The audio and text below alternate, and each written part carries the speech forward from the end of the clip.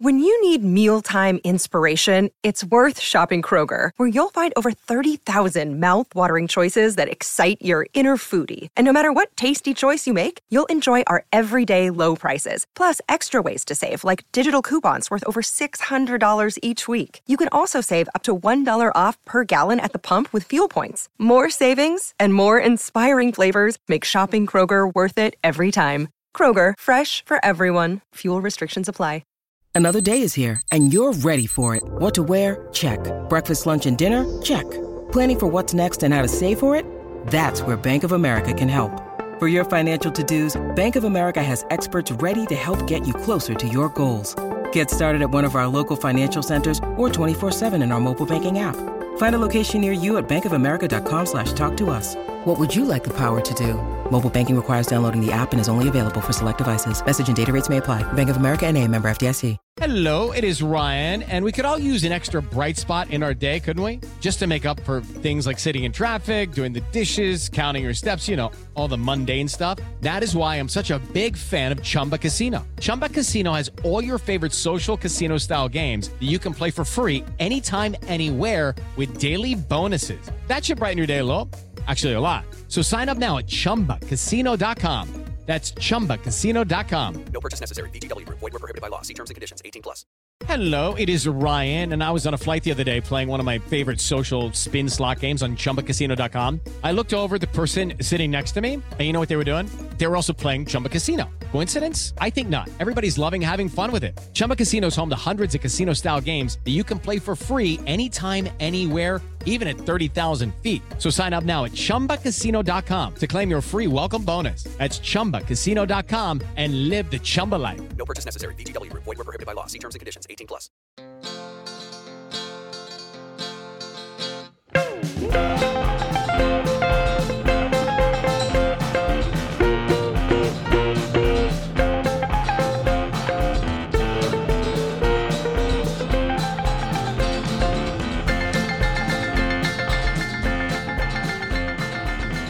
Hello everyone, this is Rob Wolf. Welcome to episode 95 of Unformidable, where we take a look at some of the less heralded Mets in our beloved franchise's quirky history. For to us, every player who dons the orange and blue is in some way unformidable. This was very easy for me. Last week we did Lenny Randle, this week we're doing Lenny Harris. What else to say other than he was a fun Met to root for in two separate go-arounds. Lenny's are just very likable. Maybe not Lenny Dykstra, but he was damn good, you must admit. But without any further ado, Leonard Anthony Harris was born October 28th, 1964 in Miami, Florida. He was drafted by the Cincinnati Reds in the 5th round of the 1983 MLB June Amateur Draft out of Jackson High School in Miami. Harris would go on to a long 18-year Major League career. There are two terms that are almost unavoidable in descriptions of Harris, I would think. Those most aptly or frequently applied to him would be well-traveled and versatile, at least from the baseball cliché department. Harris played for 8 franchises, returning to 2 of them for a second go-round, including our New York Mets. And in his 18-year career, he appeared in 485 games at third base, 300 at second base, 87 at first, 52 at shortstop, and 321 in the outfield, including 3 in center field. He even DH'd a few times, despite the fact he never left the National League, in interleague play. And he even hurled 1 scoreless inning as a pitcher, so the only position he never took on the field or was penciled in at in a lineup spot was catcher. And this is to say nothing of the fact that if you asked Harris's position, most people, and especially Met fans, would probably respond pinch hitter, which, especially in the pre-NLDH era, probably made sense that despite the fact he was well-traveled, he spent his whole career in the National League, as it was definitely more likely that an NL team could carry someone whose primary role was pinch hitter, as Harris's was for at least the last half to 2/3 of his career. At any rate, once upon a time, Harris was an infield prospect with speed. He had as many as 51 stolen bases in one season, and even hit as many as 10 homers one year. He'd consistently hit between 250 and 285 in the minors. He was more of a contact hitter, but he could slash. Did not walk or strike out a lot in the minors or in the majors. Harris stayed in the Reds organization, although looking at his minor league numbers, I do have a question for my listeners out there. If anyone knows, Lenny Harris spent a brief amount of time in Glens Falls in the Tigers organization in Double-A in 1988, which I find perplexing. He's not listed in any transaction sheets. Didn't seem like he left the Reds organization. And I'm just personally fascinated by this because I used to go to minor league games in Glens Falls all the time. First for the White Sox organization, then the Tigers org. Remember seeing John Smoltz pitch there. He was known to be a huge prospect before he was traded for Doyle Alexander. So this does raise the possibility I saw Lenny Harris play in the minor leagues, but I don't understand what he would have been doing in the Tigers organization. As far as I can tell, the Reds never moved him, and in fact, late in the 1988 season, which was his last in the minors in Double-A and Triple-A, Triple-A with the Reds Nashville team, was his last really in the minors, and he would in fact make his major league debut at the age of 23 as a September call-up with the Cincinnati Reds. Harris made his major league debut on September 7th of 1988 as a pinch runner, fittingly, I guess, for someone who stole 51 bases that year in the minors in the ninth inning of a 1-0 Reds loss to the Padres. He would get his first career start the next day, playing at third base and going 0 for 4. Before he would record his first career hit, he would record his first career stolen base and run scored, as on September 15th he would once again pinch run in the ninth inning and promptly steal second and score an insurance run on an error. It took until September 19th for Harris to get his first career hit, going 2 for 2. His first major league hit was an infield single off of Ed Whitson.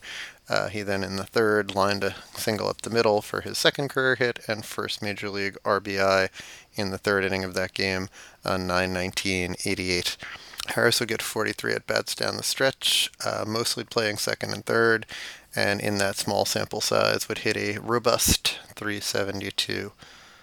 He would get starts at second, third, and short for the Reds in 1989, but in mid-season would get traded to the Dodgers, and it seemed like a rare kind of youth-for-youth challenge trade, with Harris and Cal Daniels going from the Reds to the Dodgers for Mariano Duncan and pitcher Tim Leary. Yeah, I'd guess Leary was a little more into his career by then, but I think Duncan was young as well.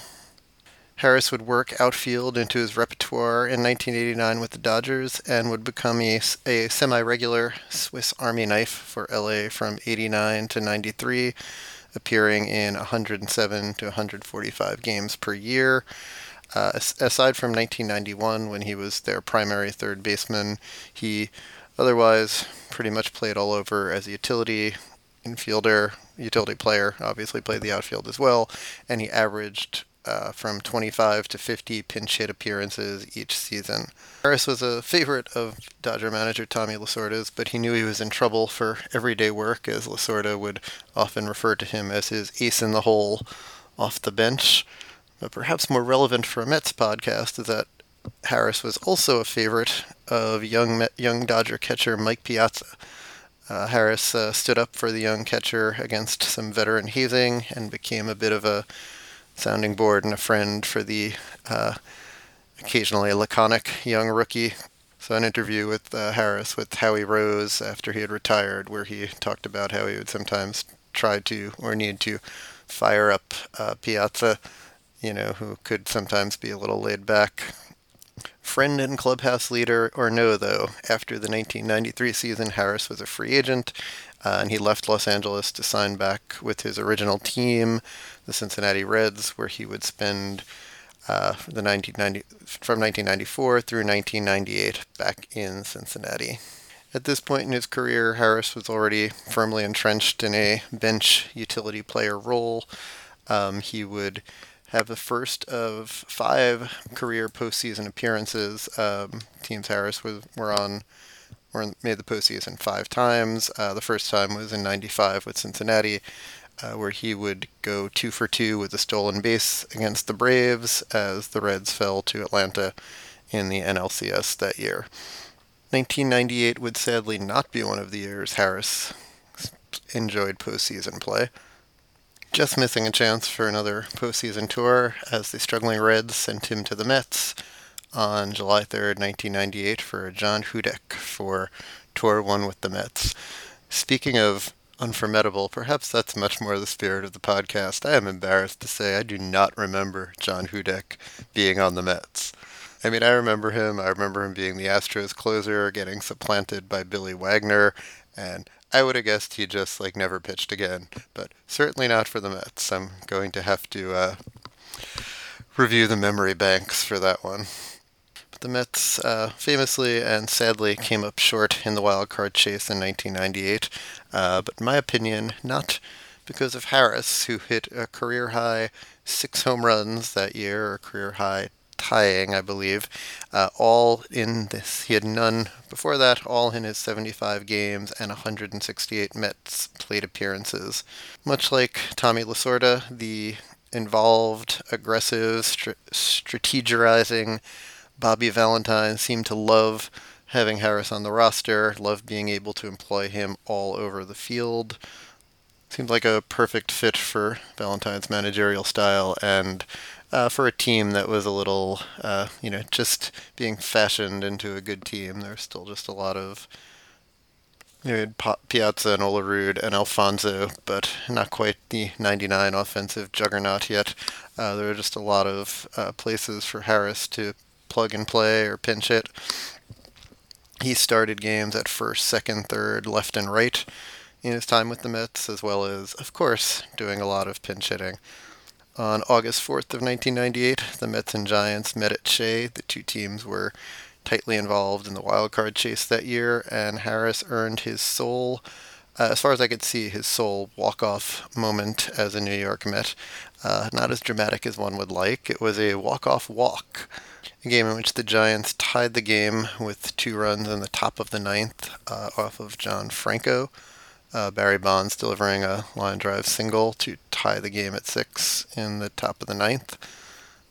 The Mets loaded the bases on 2 infield singles by Tony Phillips and, believe it or not, John Olerud, around a walk to Edgardo Alfonso. Mike Piazza and Brian McRae both hit ground balls, and the Giants got force outs at home plate to get 2 outs. Looked like they'd wriggle out of it. But Harris drew the bases-loaded walk off of Jose Mesa to end the game, bringing the Mets to 59 and 51, and the Giants to 61 and 52 at the end of the day. It was the Mets and the Giants and the Cubs battling out for the wild card that year. A couple of weeks later, it was not a walk-off home run, but Harris got the start in right field in the second game of a doubleheader at Shea, Mets versus the Rockies. The Mets were hit 3 in the bottom of the 8th when Harris hit a huge 2-run homer in the bottom of the 8th to give the Mets a 6-3 lead they would hold. I remember being at that game. With the sweep, the Mets pulled even with the Cubs in the wild card chase, I believe, and just, 98 was the year that saw Piazza come to the Mets. All of a sudden, Shea was rocking, and it felt like the first legitimate, exciting times at Shea since, 1990 or so. I even saw Lenny Harris hit a homer in another country that year. Went to Montreal for a series. The Mets played there in mid-September. It was, I was just so excited that the Mets were in a pennant race, or a wild card chase, as it were. I remember in one game on September 12th, 1998, Harris went 3 for 4 with a homer in Stade Olympique. In the game, the Mets lost 5-3. Down 5-3 in the ninth, Harris singled off of Ugi Urbina and stole second. And I don't know, the numbers might not all back it up. He did have 6 homers, as I said, in a short stint with the Mets. But he did only hit .232 in 98 with the Mets. But just seemed like he always had a big hit or a clutch play. And I don't know, the team felt young and not quite ready, for prime time, stumbled down the stretch and came up short, famously losing their last 5 games, including 3 to the Braves that were utterly meaningless to the division champions. But Harris just always seemed calm and clutch, and I was very happy when the Mets brought him back a year or so later. After the 98 season, he would sign as a free agent with the Rockies, but once again, he would be a trade deadline acquisition, this time ending up in Arizona, right before the waiver deadline of August 31st, and fatefully facing the New York Mets in the playoffs that year. Harris endeared himself immediately to his new manager, Buck Showalter, who asked Harris how he felt about being close to the single-season pinch hit record. Harris responded he had no idea that that was even a consideration. He was just there to win, which I'm sure Buck loved, and probably endeared himself even more by hitting over 370 over the last month of the season for the Diamondbacks, mostly as a pinch hitter. Sadly for Harris, but not for us, of course, or most of us listening. He went 0 for 2 in the NLDS against the Mets, grounding out for the second out of the 10th inning of Game 4 of the NLDS. The next batter, I think it was Tony Womack, would end the inning, and 2 batters into the bottom of the 10th, Todd Pratt would end the game and the series with the famous series-ending walk-off homer that just eluded the glove of Steve Finley, who could not pull a Andy Chavez or Brandon Nimmo out of his hat. Step into the world of power, loyalty, and luck. I'm gonna make him an offer he can't refuse. With family, cannolis, and spins mean everything. Now, you wanna get mixed up in the family business. Introducing The Godfather at ChumbaCasino.com. Test your luck in the shadowy world of The Godfather slot. Someday, I will call upon you to do a service for me. Play The Godfather, now at ChumbaCasino.com. Welcome to the family. No purchase necessary. VGW Group. Void where prohibited by law. 18+. Terms and conditions apply. With the Lucky Land Slots, you can get lucky just about anywhere. This is your captain speaking. We've got clear runway and the weather's fine, but we're just going to circle up here a while and get lucky. No, nothing like that. It's just these cash prizes add up quick. So I suggest you sit back, keep your tray table upright, and start getting lucky. Play for free at LuckyLandSlots.com. Are you feeling lucky? No purchase necessary. Void where prohibited by law. 18+ terms and conditions apply. See website for details. Harris would return to Arizona in 2000, but would then get traded back to the Mets on June 2nd for Bill Pulsipher. Again, these Lenny Harris trades. I mean, I remember Bill Pulsipher, but it's a little shocked that he was still on the team as of 2000. Harris was great again in 2000 for the Mets. This time the numbers would back it up. He hit .304, .381 on base, and a .457 slugging over 76 games and 138 at-bats. 6 doubles, 3 triples, 3 homers, 8 stolen bases, 17 walks, 17 strikeouts. Again, Harris would see time at first, second, third in the outfield, in addition to his 45 pinch-hitting appearances for the 2000 Mets. But he would go hitless in 7 at-bats, all pinch-hitting appearances or games that he entered in a double switch in the Mets' 2000 playoff run, in victories against the Giants and the Cardinals, and then the World Series defeat in 2000. Harris came back to the Mets in 2001 and spent a rare for him full season with one team and one organization, at least rare during the latter half, 2/3 of his career after he left Cincinnati the second time. In 110 games, he had 135 at-bats, 143 plate appearances. So now when I say Lenny Harris was a pinch hitter, well, he appeared in 95 games as a pinch hitter in the 2001 season, which is a Major League record. He has 83 at-bats that year as a pinch hitter, also a Major League record. Very fitting because, of course, in the 2001 season, in the final days, Harris would break Major League Baseball's career pinch hit mark, held for a long time by Manny Mota. As a member of the Mets for the full season in 2001, Harris, of course, was with the team, relevant in timing to when we're recording this, during the famous Piazza home run game in the first game in New York after 9/11. And as a memorable and popular Met from that team, Harris has spoken very beautifully and eloquently about being there for that game and, being in New York and his love for playing in New York. Again, both in things I've seen in SNY, specials on the 9/11 game, he's featured pretty prominently, and in interviews that I looked at for Howie Rose in preparing for this. Again, he's a good friend of Piazza's, and he's pretty much one of the first people I remember seeing congratulate Piazza after crossing the plate after that incredible magical, memorable home run. The Mets, of course, made what started to look like it could be a magical run of their own at the end of the 2001 season, but those hopes got dashed late in September with a couple of losses to the Braves and Atlanta, as happened back in those days, but not these days, I hope. Harris didn't play much and was struggling as a pinch hitter. His average as of September 30th was .205 through the year, but he closed like a champ, needing 3 pinch hits to break Mota's record in game 158 of the season, a 10-1 Mets loss to the Pirates. Harris pinch hit for pitcher Grant Roberts in the 5th with the Mets down 5-0 and doubled to right off of Bronson Arroyo. Career pinch hit number 149. In game 160, the next time Harris would get an opportunity to pinch hit, this time an 8-6 loss to the Expos at Shea on October 5th, a game rescheduled, because of the games missed in the week after 9/11. Mets were down 1-0 in the 5th, 8-0, excuse me, when Harris pinch hit and slapped a single over the second baseman's head off of Mark Thurman to officially tie Mota's pinch hitting mark with pinch hit number 150. Then in the penultimate game of the season, the Mets were up 4-0 in the 6th inning. Harris came up to pinch hit for Ray Ordonez against the Expos' Carl Pavano.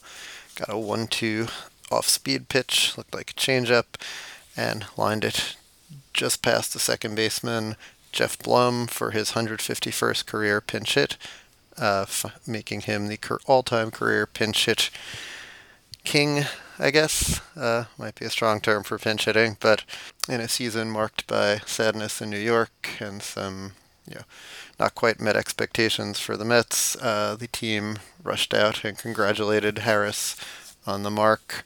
Again, he always seemed like a popular teammate, and it was a nice little moment with the team surrounding Harris at first base and the Shea crowd giving him a standing ovation for setting the mark. Not a terrible way to go out as a Met, as that would be Harris's last at-bat in a Met uniform, and perhaps his most memorable. And not only that, but he'd leave and a couple of years later pick himself up a World Series ring. Harris left the Mets in what I always considered to be an unfortunate trade, not so much because of his part in it, although he was a personal favorite, but it saw a couple of fan favorites, Glendon Rusch and Benny Agbayani, also leave the team, and the really not fun to watch Jeremy Burnitz come back to the team. I think that trade was in January of 2002. The Mets, Steve Phillips, obviously, Zeal went out in that trade too, and I always resented Zeal a bit mostly just because he wasn't John Olerud, but really felt like the end of that 99-2000 team. They did underachieve in 2001, and they weren't quite the same, but there was that brief magic post September 11th where it looked like they might catch the also slumping Braves and do something amazing. But Burnitz came in, Benny Agbayani and all of those, Glendon Rusch and those culty folk players that just seemed meant to be Mets were gone. Soon Mo Vaughn would be coming in. Just not a fun team to watch. But again, Harris would have a fun end of his career, although again, I've seen him speak very fondly about his time in New York, and that's one of his favorite places to play. But he'd spend 2002 in Milwaukee. He'd sign there and spend the full season there, hitting .305 in 197 plate appearances. He'd move on to the Cubs in 2003 before getting traded from the wrong side of what would be the 2003 NLCS to the right side of it, where he wound up getting traded to the Marlins, where he'd be along for the ride in the postseason and earn a World Series ring for himself in his hometown of Miami. He appeared in 2 LDS games and 3 in the LCS, but none in the Marlins' 2003 World Series triumph over the Yankees. Harris would stay in Miami for a couple more seasons. A world champion at 38, he would stick with the team and show he could still pinch hit. hitting a solid .314 in 70 at-bats at age 40, but retired after that 2005 season after 18 years of professional ball at the age of 40. In addition to those single-season marks set with the Mets in 2001, he has the career marks for hits as a pinch hitter. Again, the mark was broken as a Met in 2001. He wound up with 212 career pinch hits as a pinch hitter, so added 62 to his total, 61, 62 after he left the Mets. Also holds career marks for most at-bats as a pinch hitter in his career with 804, and most games as a pinch hitter with 810. At 45, Harris had a heart attack while throwing batting practice as a coach. He survived it and recovered. And he spent most of his time since retirement staying in baseball. He's worked in the Nationals, Dodgers, and Marlins organization as third base coach, bench coach, manager, and various other positions. For his career, Harris recorded a WAR of 1.7, according to Baseball Reference. He had 1,055 career hits, so over 1,000. And so 800 plus non-pinch hits in 3,924 at-bats. Hit 37 career home runs, had a batting average of .269, an on-base percentage of .318, and a slugging percentage of .349 for a career .667 OPS and 80 OPS plus. He also stole 131 bases over his major league career, and again was incredibly versatile and playing so many different positions. Over parts of 3 seasons with the Mets, Harris appeared in 261 games with the Amazons, had 441 at-bats, 9 homers, 39 RBIs, 16 stolen bases, hit .252, .305, .372, 677 OPS, 77 OPS plus. His WAR as a Met, according to Baseball Reference, negative 0.5. But as an oft-clutch pinch hitter, and with a very memorable record-setting pinch hit in a Mets uniform, Lenny Harris was truly unformidable. Thank you for taking the time to listen to Unformidable. Please go to AmazonAvenue.com for more Mets-related content, and follow Amazon Avenue on all the social medias. And please look for this and all of our Amazon pods wherever you get your podcasts. Original music by Bunga. I'm on Twitter at WolfRR, WOLFFRR, and the show is at Unformidable. Thank you, and as always, let's go Mets.